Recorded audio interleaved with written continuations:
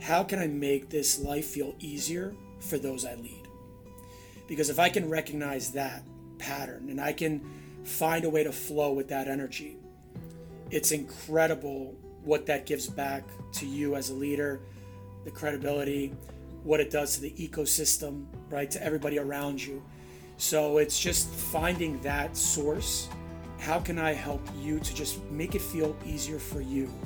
And you'll find the irony is it makes it so much easier for yourself as well. And that's the beautiful part about it.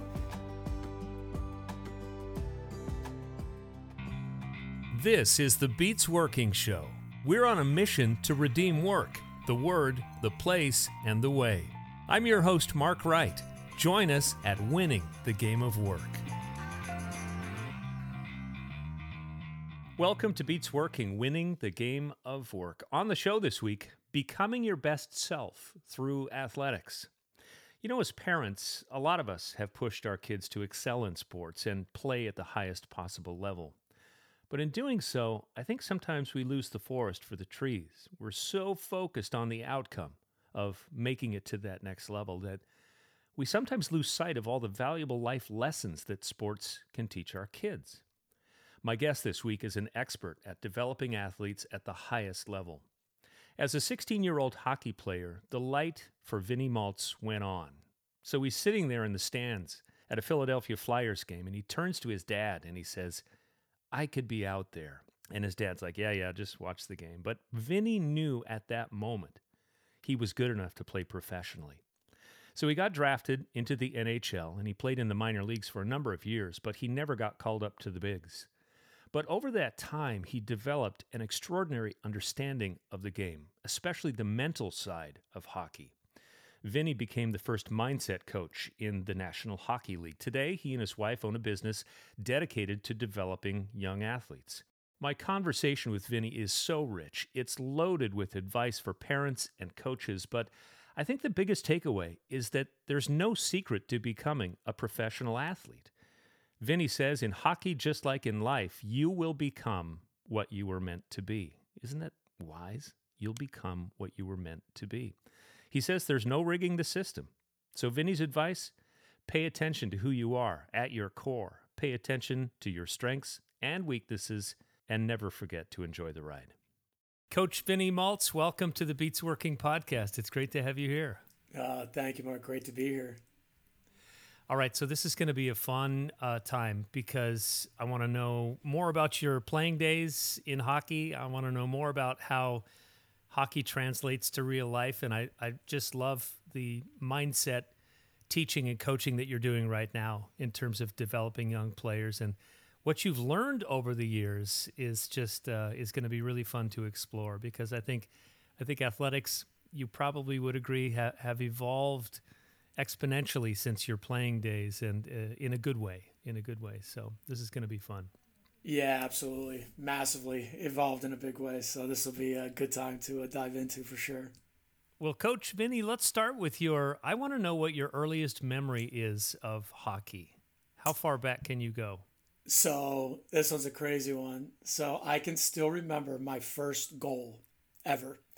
So I was about it was 7, just turned 7, a little bit after, and played the season. I was playing the little, whatever it was, U8 mites, it's called in hockey. And I could still remember barely knowing how to skate and move and all that. And it's at this rink called Old York Road. I don't believe it's around anymore. But, here I am on the boards, get the puck, and I put it on net.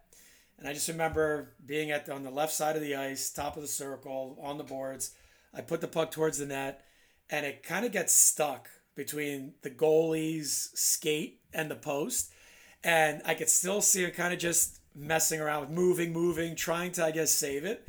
And boom, referee just goes, goal. So I just turn around and I start going nuts, run to the bench, freaking out, just going bananas. And it's so crazy to think like, yeah, I could still remember my first goal ever. And it was the last game of the season, which was even crazier. So that was it's a fun memory to think back.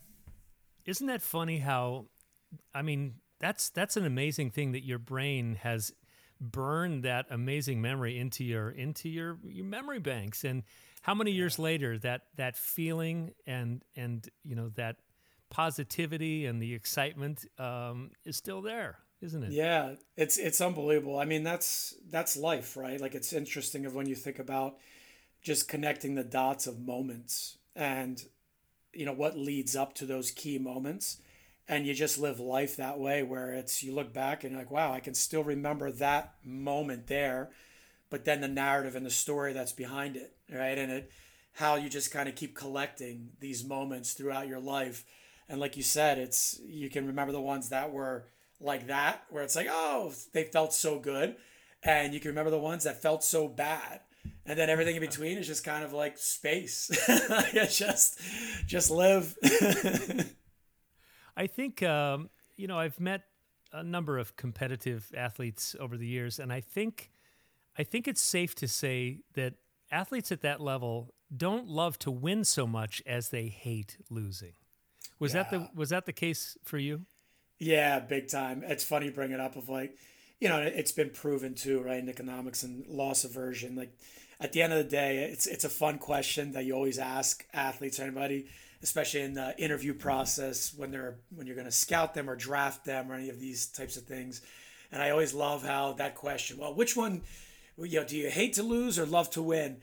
And it actually turns out that most human beings hate to lose more than they love to win. It's like a natural just part of who we are. But yeah, it's definitely you need to win a lot more, a lot greater to offset the loss feeling, right? Because as a competitor, it's just naturally embedded in I think any high performer that strives at that level, you innately have something as a warrior, as a human being that just strives for that excellence. There's just something definitely innately wired in that type of human being that is definitely different. No Yeah. doubt about it. So as you look back, Vinny, on your hockey career, was there a point when you were a kid that you realized that you had a special ability or had that you knew that hockey was going to be your path? Yeah, yeah, great question. So at a Flyers game, of course, watching, and we're sitting about. My dad got really good tickets behind the visitors net, and we're sitting there, and I just remember I was about 16 at the time, and playing, doing my thing, all these fun things, and here we are sitting and watching, and it's ninth, 10th, 11th row behind the net, and I'll never forget sitting there with him. We're watching the game, and the game is going, and just suddenly I turn around to my dad and I go, I can play out there. And I just look at him like, I can be out there. And he's like, so he's got the Russian accent, and I say, okay, sure, you can, of course you can. I'm like, no, I can play out there. Okay, good. Okay, relax, watch the game. And I just remember having that feeling inside of like, whoa, like I actually believe I can be out there. And that was my first moment of where I just could remember reflecting back and going like, oh, it's a possibility. And it was crazy. It was just a random. I had gone to games before, never felt sensed that before, but suddenly out of nowhere felt that, and then steps after that, it happened pretty quickly and moved forward. But that was a pretty interesting moment to say the That, least. that's really interesting that you had that thought. And I love the exchange with your dad. Yeah, sure, Vinny. Just shut up and watch the game. Yeah. Sure. Okay. Pretty sure I had some popcorn. He's like, yeah, eat your popcorn. But I remember being, when I just got out of college in broadcasting, and I spent 35 years in TV and radio news. And I remember a time when I hadn't had the opportunity yet, but I knew I could do it. I just knew, I just said to myself, if I could just get someone to believe in me and just get the opportunity. And at that moment, it was almost as if the pressure came off and I could just focus and relax on just trying to get that opportunity. And it eventually happened. And it just led to an amazing career. But That's in, awesome. in your experience though, I mean, to get what I think a lot of us don't appreciate, Vinny, is that you got drafted by, big time hockey organization, the Vancouver Canucks, just to get drafted. I mean, just to get to that point is you're like one in like, I don't know what the odds are, but it's Yeah. like almost impossible. Mm. So take me through that, your early part of your career and what that was like, what you learned, what the life lessons you learned. And I'm guessing there were some times that probably didn't feel so good either. Yeah, exactly. Yeah, it's funny, right? It was, I mean, a roller coaster, right? Here I am. I'll never forget sitting in the arena in Buffalo, and I'm just sitting there waiting for my name to be called. And, my mom's asked me a couple times if I want to go to the bathroom, and I'm like, I am not moving from this chair at all. So I'm just sitting in the arena, sitting in my seat, waiting. Fourth round goes by, fifth round, I'm kind of sitting there. Now it's like the nerves kicking in. And sixth round, I'm like, we're out of here. If it doesn't happen this round, we're out of here. And so just the emotions of it, and just recalling that into then finally once name was called.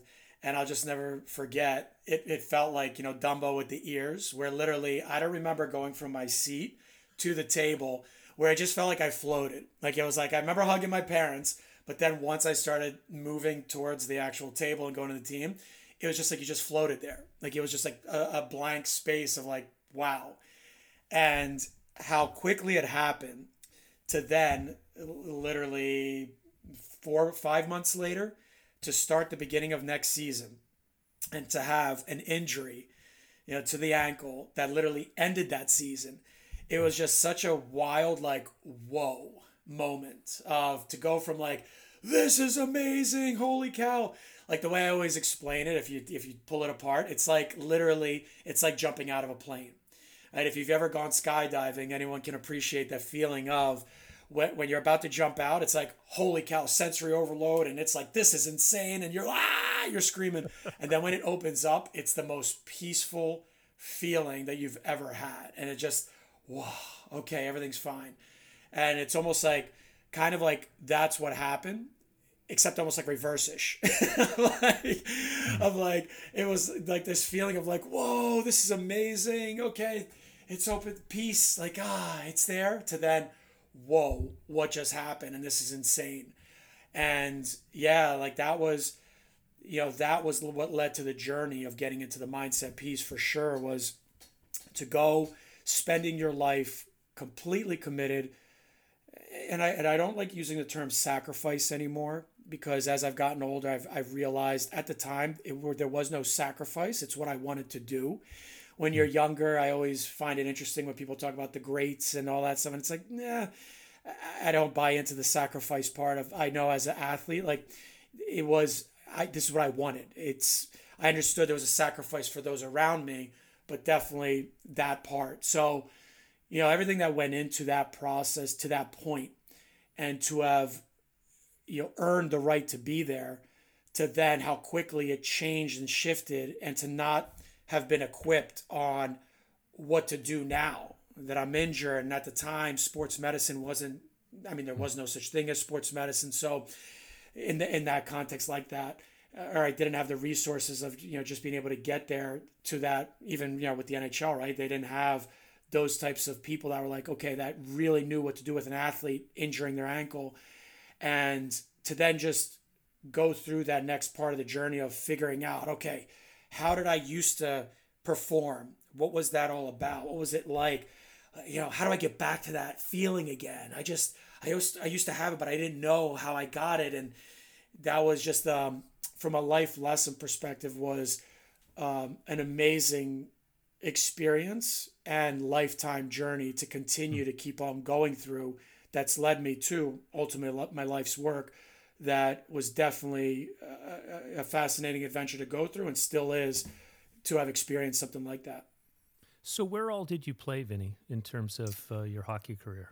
Yeah, so ended up played basically, was it Little Rock, Arkansas, was there, Charlotte Checkers, Bakersfield Condors, like all these different places, basically through like ECHL, IHL, all of that. So there was about a solid 9, 10 years of through the minors, trying to find my way, figure it out, trying to get my way back to the top and all the fun stuff. And yeah, it was quite a journey. Yeah. So, did you ever get called up to Major League Hockey? And forgive me No, if no, that's not no. the right NHL name. wise, Yeah. nope, nope, no Yeah. NHL So, games. what kept you going all those years? That's what I would love to know. Yeah, just it's funny, right? It's a combination of knowing that that was my dream for so long. That was my childhood dream of what I wanted so badly, right? To then the other part is probably a lot of ego of I know I can do it. I had this belief of I want it so badly and I know I can do it. If I just figure this out, if I just figure this out. And so that's what probably kept me going for a really long time was how much it was the inquisitive nature of, okay, it's this puzzle, it's the ultimate puzzle, and I can figure this out, and I can get it, and that's the part to me I think was such a major driver for so long until I realized what it actually was, and it was crazy that the moment I had that epiphany, I'm like, oh, it's not what I thought it was. Yeah, I'm good. And that was a crazy moment for me of how quickly, when I understood why I was playing and what it was all about for me, to then realizing, oh, it's just this, boom, it all shifted. And I'm sure I left it, okay, so what was that? What was that moment, right? And it was when I realized it's a business. It was kind of a crazy moment of when it dawned on me that I'm not just playing anymore. This isn't a childhood game anymore that you're just playing because you love to play. There's a lot of other factors that go into this. It's almost like it took away the playfulness, the artistry, the this is why it's so I just want to be around the best and this is going to be amazing to oh, this is just a professional business.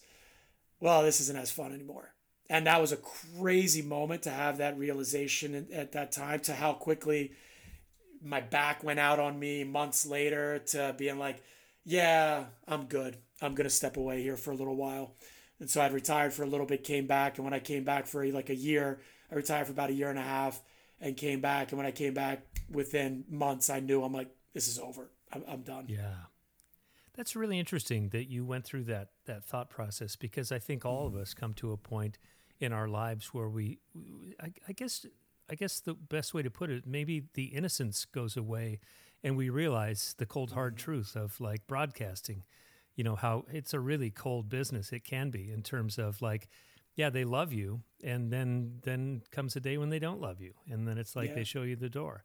And I Yep. think maybe a similar parallel would be, actors. You look at Hollywood, and that looks so fun, and be fun to act at that level. But man, that is a cold, hard business, and just to Exactly. work is an amazing accomplishment. So the fact that you were able to work all those years, what I'm hearing from you, Vinny, is that it sounds like you were really observing the coaching and the process of development as you were going through that whole period of your life. It wasn't just that they were saying, "Hey, Vinny, go over here and do this." You were really becoming a coach as you were being coached. It sounds like.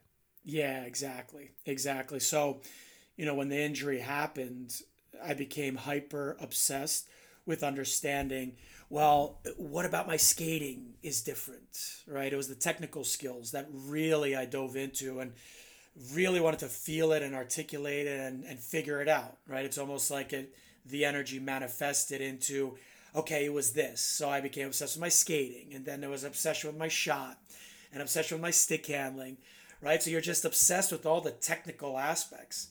And what was cool about that was I actually learned how to then teach it because I became so obsessed with understanding the intricacies of that. I became obsessed with, okay, I now get it. And so then I was able to teach it.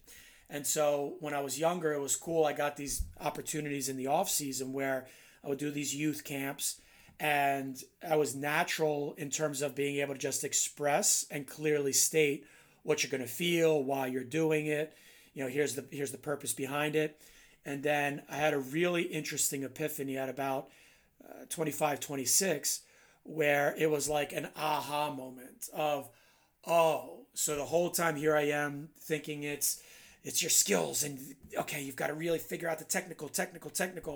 And then it was an aha moment of like, oh, it's about making plays. And that opened up a whole new portal of understanding the flow, the way things truly work in terms of Wow. dynamics and culture and all that. Is that, oh, there's a game to this, right? There's decisions that are just being made that don't fight against nature. Try to just go with the current, right? Can you find it? And that was really cool, of being able to understand. Oh, just make a play. There's the availability. Do it. Make it. There's something here. Just make the play that's available and just do it, and you'll live to fight another day, and you'll be around for a long time. And that was a cool moment of how the transformation of that, and that really expanded my ability to understand the game on a whole nother level, that brought together that aspect of hockey for me. I still had a lot to learn from a leadership standpoint and a mindset of how to articulate. But as far as like my initial stance and where my foundation was built, that was a really cool experience to go through as a teacher, as a coach, to really understand the fundamentals of technical aspect, to then graduate to, oh, there's a holistic way of seeing how this all now fits together. And that impacted me massively to this day. Wow, that's a really interesting, point that you got to, because none of that technical stuff matters if the puck doesn't go in the net, right? I mean, Nope. Nope, not at all. It's like the difference between cognitive and conscious, right? Cognitive is in the moment I've got to do. Conscious is, well, I'm going to kind of read the room a little bit and just be aware, right, of what's going on. And so many people focus on the cognitive, like, what do I do need to do now, instead of, wait, let me observe and see, well, where's the best place to position myself first, then I'm ready to do it. And that's such a challenge for the human mind, especially when you're younger. I want the answer, show me now, and the yeah, impatience and yeah. all that, until you finally realize, like, oh no, just observe. Oh, there's the opportunity, go, get out. Like, it's Wow. yeah, very cool rhythm to have felt. Is that what made Wayne Gretzky such an amazing player? Is that awareness of space and time? 1,000%. One of my favorite Gretzky stories was when his dad. It was funny, listening to him talk about how he would say, I don't know, I just naturally just understood how to do it and think the game that way, and blah blah blah. He did it in one of these like mindset, the athlete's minds or something he had done for, what's the mastermind classes that they offer, Yeah. right, online. Yeah. And it was funny to hear him say that, because years before that, I had heard his dad talk about a story of how Gretzky would sit there and he would literally draw patterns of where the puck was going. So he would literally, as a kid, he'd watch him doing that. And then what his dad would do is, he saw that he was doing that, but then what his dad was doing was, when he would go out and play and he would drop 100 pucks on the ice for him, he would tell him, okay, now what I want you to do is, I want you to think about 100 different ways of how you're going to carry that puck and create to make your play. And so it was funny to hear him say, I don't know where it came from. And then to hear the influence of his dad was forcing him to think that way. And it's like, yeah, well, hey, call me. I know where it came from. It didn't just pop up, buddy. Like, that's pretty brilliant what your dad had it doing for you in that context. Wow. And, that's the part, right, where it's like the understanding of what you see someone like him, how early he was exposed to that form of education to create and think about it, and also the natural disposition that he had towards just doing something like that, of writing that out, is just incredible. But then to have his parent to recognize and say, I'm going to show you ways to keep strengthening that, just fortunate, right? I mean, what are the odds in life to have that? Yeah. I'd love to ask, I mean, I want to get into, you have a company called Bloodline Hockey. It's a mental performance coaching program. It sounds just like you were born for this work. Mm. And after hearing you talk about how you got here, it's pretty obvious.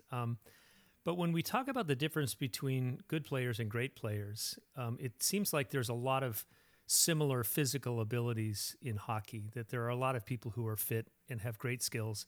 But, I love to watch golf, and even some of the top golfers in the world, when it gets down to Sunday and they're coming up 15, 16, 17, and it's amazing how pressure can make even the best players fold sometimes. And we're talking the best players in the world. So I'd love for you to tell me what you learned over the years about mental performance and how important that is. And is it just innate or how you develop it? Oh yeah. No, it's a great point there. And one of the things that we talk about a lot is that the difference between good and great is literally inches.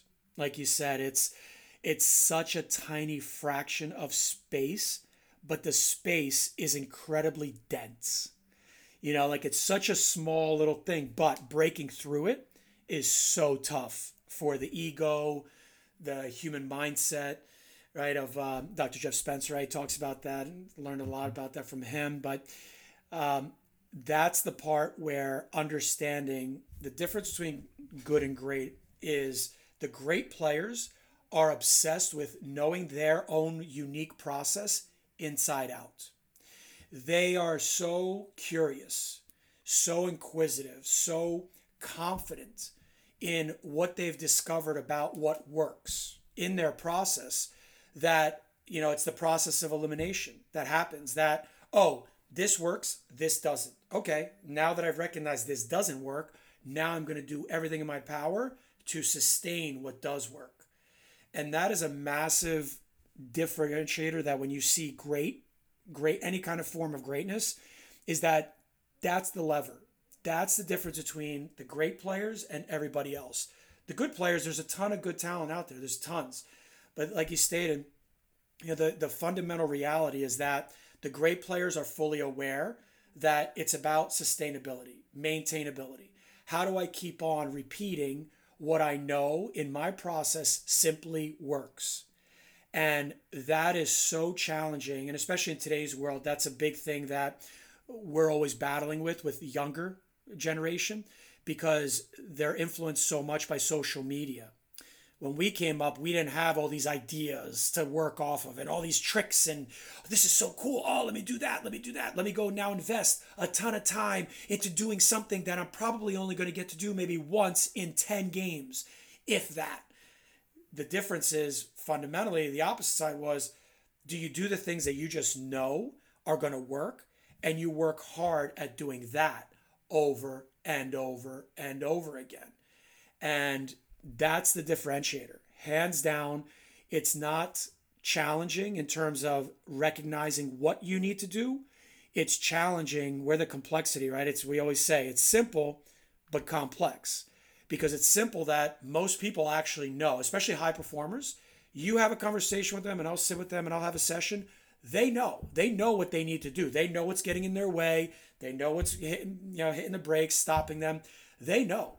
But what they don't know is, and what they don't recognize is when they get those moments throughout the week where, yeah, you know what, maybe just, I'll go do that tonight. No big deal. I'll be fine tomorrow, right? They're going out or something like that. Or they're in the game and, well, coach, you know what? I'm going to play this way. I'm going to do it my way. It's fine. I'll be fine. I'll do it this way. It's no big deal. Like no one's going to get upset, right? It's these like little moments that happen where that human mindset kicks in and you don't recognize that, wait a second, this is that moment that I know is not going to work. So don't do it. And it's the battle you're having internally where don't do it. And that's at the fundamental core of good and great is that the great players know non-negotiable. Yep, I'm definitely not doing that. Not a chance because I've recognized consciously this works. So I'm going to keep on going back to what works because I want to keep sustaining my greatness and my uniqueness. And that's the game. That's really great advice. So it really does start with an honest self-assessment of who am I as a player, who am I as a human, and really playing to those strengths. We had a previous guest on the podcast who said, "Drop what you suck at." Yes. Jeff Koss. I'm sure you'll meet him at some point, Vinny. He's Yeah. an amazing guy. He's we taped an edition of Contributors Corner, and I hope we can get you on Contributors Corner. That's past awesome. guests weighing Yeah, in. yeah. But yeah, it's that understanding that I could practice this for forever, and I'm never going to be the best at this particular thing. So, but I am really good at this over here. So when you're looking at young players, there was a post on your Facebook page that I found really interesting, and it was about short-term bias and how coaches sometimes expect kids, especially kids, to get it immediately and put it into practice, and they get frustrated when kids can't just get it and do it. And it seems to me that you've learned that patience as a coach is really an important aspect, especially when you're dealing with young kids, right? Yeah, especially, right? It's one of those things that the bias is such a real thing, right? You've got from the confirmation bias to observer bias. There's all kinds of different forms of, as a coach, where in our minds we fail to recognize that you've been doing this for 20 years, you've been doing this for 30 years. So of course, to us, veteran players, to us, oh, that's what you need to do. Done. But we forget that, well, do you know how long it took you to realize, again, to get through that crack of that little bit, those inches? Do you realize how long it took you to understand one basic, fundamental, simple thing about your process? And for coaching, you start to become successful. You start to see that you've helped certain players, and the ego starts to get in the way. And you start to forget that when you're dealing with a 12, 13, 15, 16, even 22, 23, 24-year-old mind, they're still young. They still have to figure out life and manage everything around them. And depending on where they're at in the stage, right, in the progression, biologically, psychologically, sociologically, right, there's all these different layers that it's hard for us to stop and appreciate and think for a second and go, wait a second. This is where you are in your process. I remember what that was like. Okay, you're not doing this on purpose. You just need more time. And that's a big part that try to remind coaches of. But unfortunately, as you know, when it comes to any form of leadership, a lot of coaches and a lot of human beings for that matter, confirmation bias is just comfortable. It's easy. I want to be right. I want to know, hey, listen, I know that if you do this, it's going to bring you success. Right, coach, you're not wrong, but you're also not right, because do you know all the other things that might be getting in this performer's way? Do you know everything else that's going on in school? Do you know what's going on at home? Do you know what's going on with other relationships? Especially the parents. Do you know what's being said by parents? Or do you know what's being said by another skills coach that they might trust? There's all these layers of influence that, are you appreciating that? And oh, by the way, just the way their brain is hardwired, are you appreciating that? Like, I know you can look at some of these kids and it's like, yeah, you look like a man, or you look like a woman. But it's no, like, they're still a child. Up top, they're still just a big looking human being, but they're not. It doesn't coincide with what you think where they are mentally when it comes to wisdom or understanding. And that is such an important challenge for any leader, coach, is that you have to recognize that in yourself, because it's so delicate when you have the privilege of coaching a human being for, especially if you have them on a team, as an example, 6, 7, 8 months, and all it's going to take is one moment that you blow up and say something you shouldn't have, and the trust is gone, and you can try the rest of the season to get it back, but by the time you get it back, the season might be over and that person moves on from you. So there's such a responsibility that comes with dealing with younger minds, that it's a challenge, because the human mindset, right? It's the bias of, I want to be right. I know what I see. And it's like, again, you're not wrong, but you're also not right, because you're not taking into account all the other factors that goes into this human being that's just young. Yeah. I feel like we, as a society, put way too much pressure on our kids to be great in sports and to play at the highest level they can, instead of just being grateful for what sports can do to develop our kids into incredible human beings. I love what the NCAA has an ad campaign where they just lay out the numbers. The odds of someone becoming a professional athlete are one in like how many tens of thousands or hundreds of thousands. Exactly. Yeah. And then they celebrate the fact that this collegiate athlete went on to become a doctor or a lawyer or whatever. I'm sure that the whole parent dynamic is something that you have to deal with a lot. How do you deal with that? And what's your best advice for maybe a parent who's listening, who wants their kid to excel in sports, but man, we've heard so many stories of kids that just get burned out and say, I'm done. I'm really done. Yeah, 100%. Unfortunately, what ends up happening is parents, right? The reason that they want to use sport is to develop. Most parents that we talk to, and even, we're dealing with a lot of high-level players they come to us young and they end up becoming Division I athletes. They end up getting drafted, professionally.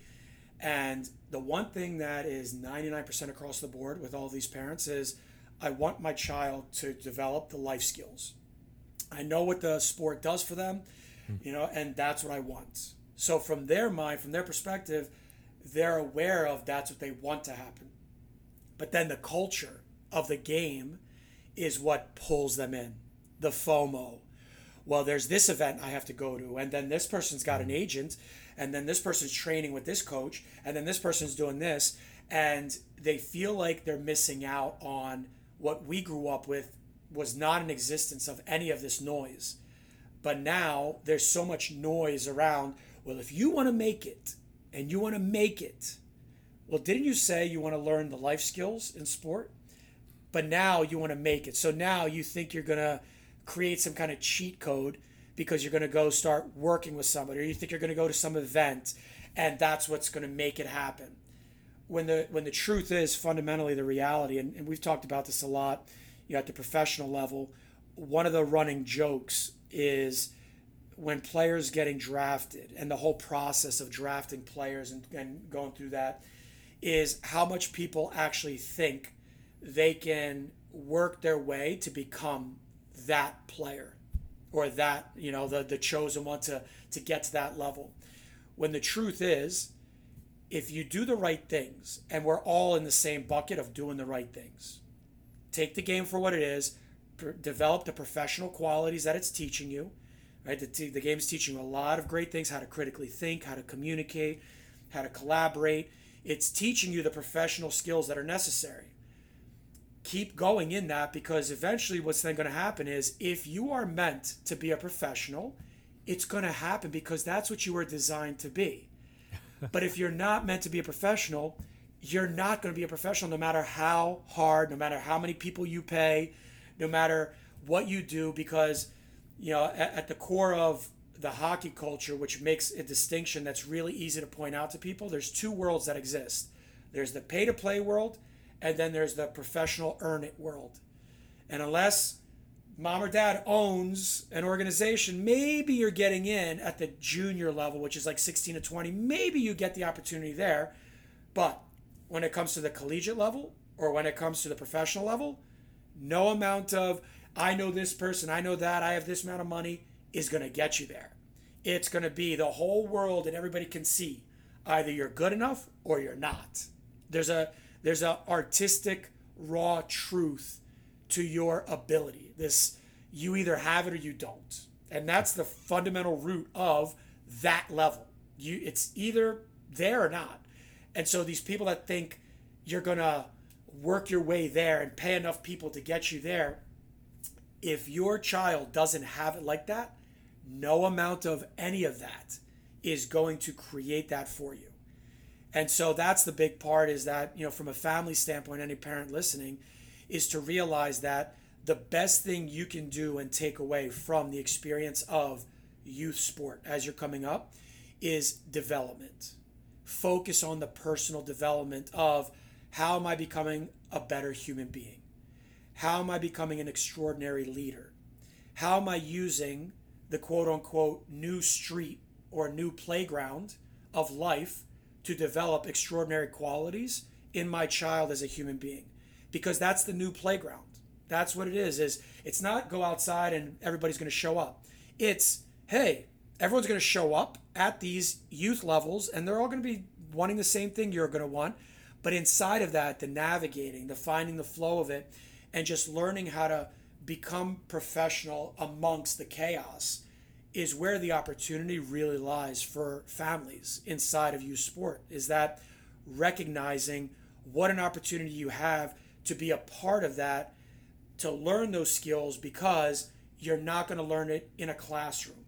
You're not going to learn it somewhere else where you just let them go outside. It's just not something that is designed for that. You're going to learn that if you understand what it is and you use it for what it is, right? We talk about all the time, use the game for what it is. Don't let it use you. And if you recognize that as a family and really focus on, okay, we're going to develop my child's human qualities inside, the professional qualities of just being an extraordinary individual, now you're playing the right game, because now your lens is recognizing a completely different part in the same experience, as opposed to if you're chasing and think, who can I pay to get my child to this place? Such a terrible mindset, because you're going to lose every single time, because the irony is the ones who are making it are the ones thinking that way. They're using the game, and again, that's a whole different rabbit hole to go down. But that's what people don't realize. Like, that's what they're focused on, is keep getting better. People are chasing them. They're not chasing people, and that's the differentiator, is keep using it as a playground to just get better as a human being. And it sounds like if you're a parent who really embraces that truth, that mindset of don't worry about whether they're going to make pro, that if it happens, it happens. If it's meant to be, if they're talented enough, it seems like if you really embrace that would take a lot of pressure off both the parent and the kid. 1,000%, right? Yeah. Because at the end of the day, you're still learning the qualities necessary to be a good human being, and that's the best part about it, is along the way, the relationship you're building with your child, the things you're learning together. Like, that's the coolest part about when you take on that mindset. You're not damaging the relationship. That's the simplest way to put it, right? Because when you go the other way, navigating the other way and thinking you're going to pay your way there are so many damaging moments and conversations that happen along the way that parents don't recognize is happening. So then when you want to have that relationship with your child later on, well, guess what? I remember what we went through for 10 years. And I hated my sport experience. And why? Because you're the one that took me here, here, here. You made me chase it. You filled my head with all these ideas. And this stunk. As opposed to when you take on the mindset of, we're getting better.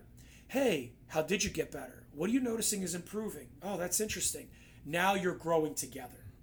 And that's the beautiful part about it, is that by shifting, it's literally you're going on two different adventures inside the same adventure. By shifting towards that other perspective, we're actually growing together, because we're recognizing that there is a process of development happening here. And so we're both interested in doing the same thing, and you're growing. And like you said, as you keep on growing in that way, if it works out, great. If it doesn't, wow, it was a great run, and we learned a lot, and our time together was really healthy, and we grew together during that time. And that's the coolest part about the journey, when you take on that mindset like that, is we're actually doing it together, as opposed to the other way is it's very separate. 99% of the times, it's very separate, because it's the parent wants whatever they want significantly more than the child wants it. Vinny, you've been called a player whisperer, which I presume means that you have an exceptional ability when it comes to, really communicating and gaining the trust. You talked about trust earlier of your young hockey players. I'd love for you to give coaches advice, because, all of us have dealt with coaches, and some have been just wonderful experiences. And it's such a part of our culture, in every sport. We put our kids in the hands of these coaches from the time they're, 5, 6 years old. And it can be a really amazing experience. But I would love for you to give some coaching advice to those coaches.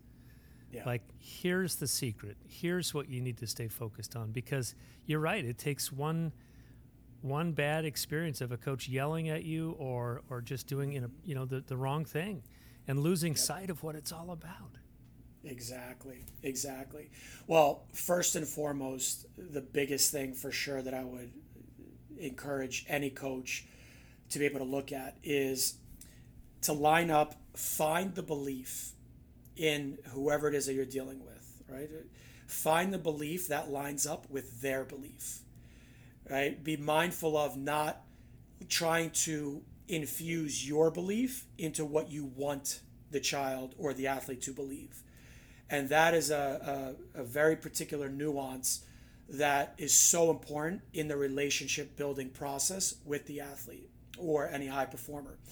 Because what most experts or authority do is, wow, I have this belief internally, and my bias thinks, wow, if you did this, you could be amazing. And you're not aligning it though with, well, what do they naturally believe about that part of the process? So that would be the first thing that I would encourage is recognizing, are you doing the work necessary to dig in and really learn about this human being and understanding what they believe about themselves? How do they perceive what they're trying to achieve? How are they seeing it in their own head first? And then you build your belief on top of that. Get to the core of how they view it, and then now start to build your strategy and plan around that. And so, the next part I would highly recommend is, and what's funny is I came across this science and didn't realize I was always naturally doing this, but it's a concept called motivational interviewing. And what the idea behind it is that you're working as a guide. So in it, and this is where we got a lot of power in our process. And so there's a great book, I believe it's called Coaching Athletes to Be Their Best, that if anybody wants to go and dive a little bit more into it. But basically what the idea behind motivational interviewing is, I'm asking you questions and I'm guiding you to get out of you, what do you think? How do you see this part of your process? How do you see this working out? And then the athlete gives you back what they think. And then you reiterate back to them their words, their language. Oh, so you see it this way. Yes, that's how I see it. Okay, so how do you feel about that? What do you think you could do about that? And literally, I spend hours, years having conversations just like that. Is that all the tools and everything that we build around is, I tell anyone that comes to us privately is that I act as if I'm your second brain. I'm an extension of your brain. Because what I'm doing is I'm going to get out from you what you're saying and what you're believing, and then I'm going to help to clean it up so we can articulate it clearly in how you see it. But again, these are your words, not mine. And I fight very hard to make sure that that clarity with anyone we work with is there. And that is such a big part of coaching anyone today, is that you don't want to take and put in their minds what you think they should believe or what you want them to believe. It's, what do you believe? What do you think about this? And then working really hard to take whatever they naturally see and think, to keep on reiterating back to them and make sure that they understand that they truly believe that. Because if they do, then guess what? You're going to change your behavior. You're going to then continue to maintain and sustain what you believe is your truth. Because once Pandora's box is open and you see the truth, we can't undo it. And that's the secret sauce, right? It's that we can't go and undo what is naturally you are experiencing in your own vehicle and you're feeling it happening. Like you can sense that it's going on, and the truth is the truth. Like your reality is showing you, the evidence based on the history of your experience is showing you that I said this and yes, it's working. Or I said this and no, it's not working. Great. So let's adapt and work through that. And so those would be where I'd work very hard as a coach to make sure that you're doing the work necessary to recognize in your own process, to recognize how you're strategically building out the nuances of that process, because that's at the fundamental core of being able to work in the context of a human being who's a part of a family, a team, a company, any collective environment, being able to help them clearly identify what that thing is to them of their natural source of belief, and then teach them how to understand how to flow with what else is around them. You can't get to that without doing that work initially. So then you know clearly how they're perceiving everything, because then it makes the collective so much easier to deal with. And I think sometimes we forget how when you're a kid, little stuff seems really big. And even kind of scary stuff seems really scary. And I'm thinking back to Little League Baseball, just being petrified of getting hit by pitches because some of the big kids could throw so fast.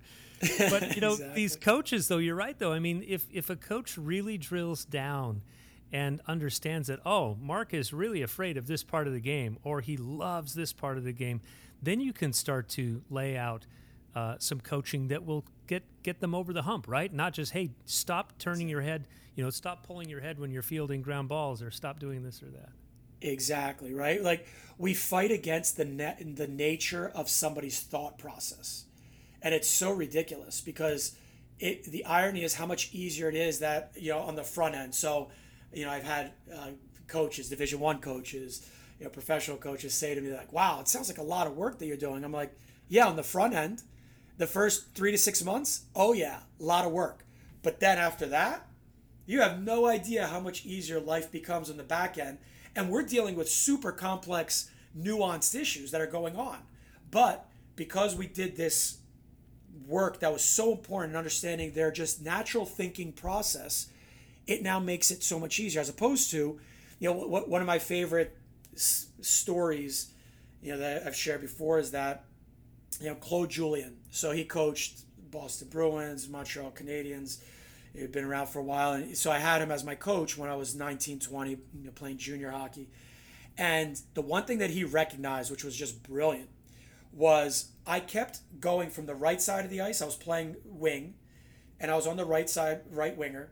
And what he recognized was in the first 20 games of playing for his team, I kept on moving naturally to the left side of the ice. There was just something I just wanted to keep going to the left side. I just loved going to that left side. And the first 20 games, I put up about 8, 9 points, decent.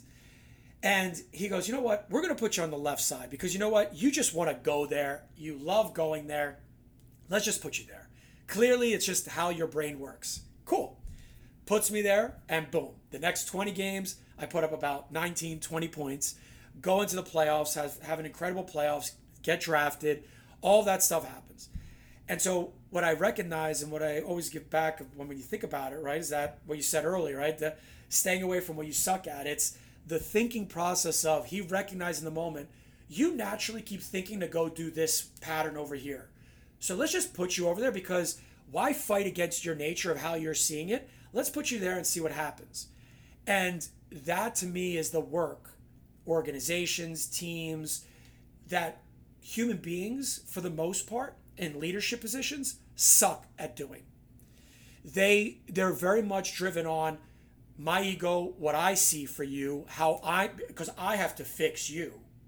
It's my role and responsibility to fix you, as opposed to, you know what? Let me recognize, wow, you're really, okay, that's what, you're really good at that. Oh, that's how you naturally see it. Okay, so you know what? Let's maneuver you into this position as a leader, because I know that if I put you there, it's going to make this whole thing work so much better together, right? It's like a symphony, right? It's the orchestrator, it's the chef. It's knowing, how do I make it taste delicious? It's those things, right? And that's leadership today, right? It's do you have the ability to recognize how to take a human being and say, wow, you're naturally thinking like this. Let's put you into this position because there you're going to be awesome, as opposed to, no, I want you to be obedient. I want you to do it this way. And it's just like, with high performers, with high achievers, good luck. Good luck telling a human being that already knows they have capabilities, and now you're trying to tell them to go be something else. Good luck with that. I love it. When we talked a few weeks ago, you told me that every team needs veteran players. And as we kind of start to wrap things up, Vinny, I'd love to make the jump from what you're teaching in athletics to what you can teach us in the corporate world. Why is it important for those teams to have those veteran players, and what are the qualities that the organization benefits from? And then make that translation to the business world, if you would. Yeah, big time. So, the first one that you think about right away is the experience, right? To have people inside that can actually share multiple layers of experience. I know what it was like to be a rookie. I know what it's like to be injured. I know what it's like to get cut, to get traded, to get fired, whatever it is, right? To have these experiences that, hey, I've gone through all the different layers, and guess what? I learned how to adapt to every single one of these situations, right? Here's what I took away. And what's really important to recognize, whether you're inside of a team, whether inside of a company, is that leadership has a really tough position to be in, because when you're a leader and you're given that title, there's a certain role and responsibility that comes with the overseeing process, right? So there's a lot of blind spots that you're not privy to. And so the veterans, the people inside the company that have been there, that get it, that understand how the different situations work, and I've seen all the different situations and I understand it, they are the bridge. They are the translators. They are the glue that keeps everyone together, that when you have that young employee or you have that young player comes in and they're super frustrated and they don't get it and they're upset with the coach or they're upset with the boss or leadership, and there's this tension that's going on. Well, here comes the veteran that comes in and says, hey, listen, let me explain to you how they're seeing it from their perspective. You've got to appreciate that, right? And let me help you understand the perspective that I once had in your position, and I see where you're coming from. And let me explain to you how I dealt with it and worked through it. And so in companies, the appreciation of that, and it's one of those things where teams do recognize the importance of veteran leadership, but the thing that gets dicey and interesting with, ironically enough, the leaders and the coaches that are there, is that a GM might recognize the importance of having the glue in there. But then a coach, and the ego kicks in and the leadership will get kind of like a little bit uncomfortable with the fact that, well, wait a second, you have more power over this team than I do.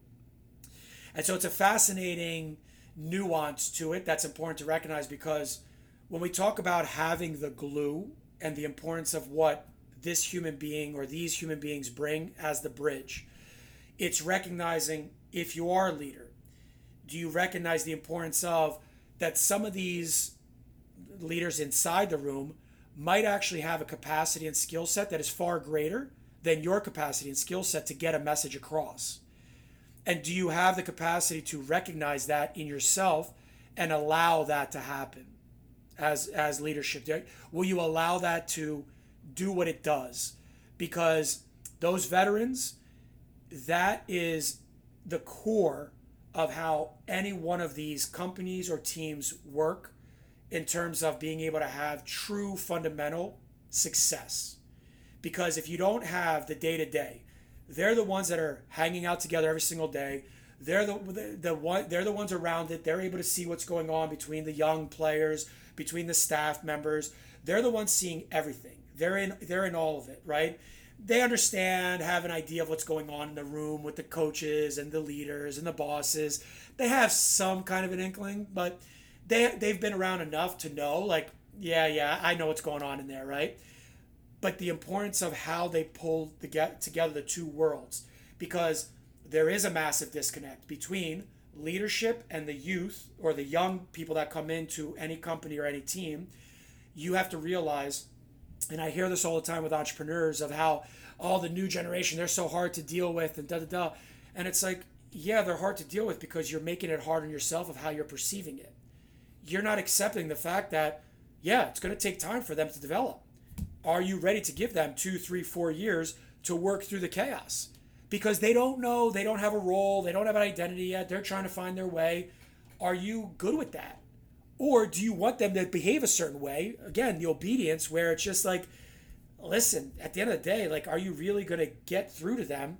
Or are you going to allow them to kind of just do their thing and navigate the waters as they're doing their thing? Because you have to accept that as part of what it is with a young human being. Or are you trying to force your nature and your beliefs on them and you're just getting frustrated? It's like it's your own mind doing that. And that's where the key of those veterans that are inside, that glue, those employees that you have that know, yeah, I don't want to have that title of the lead dog, but I'm totally cool with being in it and being a leader inside it because I'm fully aware of that's my role within this.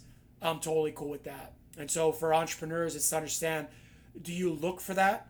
Do you express that to people coming in? Hey, I saw you were once a CEO or you once were one of the top dogs in here. I'd love to bring you into my company and say, hey, can you just be in it and just be that glue person? I need you in my company to do that. And that'd be amazing if you could come in and do that.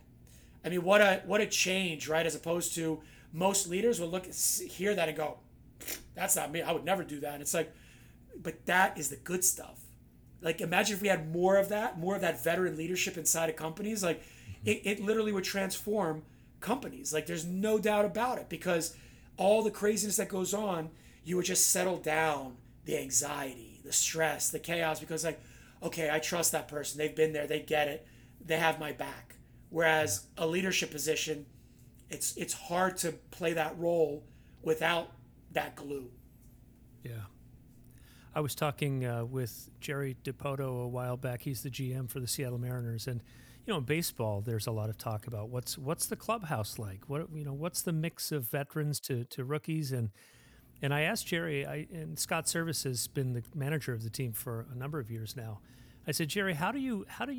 I mean, so much is out of your control, but how do you evaluate Scott as a coach? And he said, honestly, we sit him down and we say, we don't want you thinking about wins and losses. He said, that's the worst thing that you can do as a coach. He said, what we want you, Scott, to focus on is creating a climate in the clubhouse that leads to winning. Brilliant. And wow, what a difference. It's like, Brilliant. And it's just what you said, Vinny. It's that mix of veteran knowledge, and it's that calm, and it's that camaraderie. And these guys, they just last night won their 6th straight game, and we're headed into the fall, and maybe we've got a chance at the playoffs. By the time this airs, I hope our Mariners are still in the playoffs. But, baseball and all these sporting analogies that we've been talking about today, it's all the same. It's teamwork. It's understanding your unique contribution. It's working together as an organization for a common goal. And it's beautiful when it works right. Amen to that.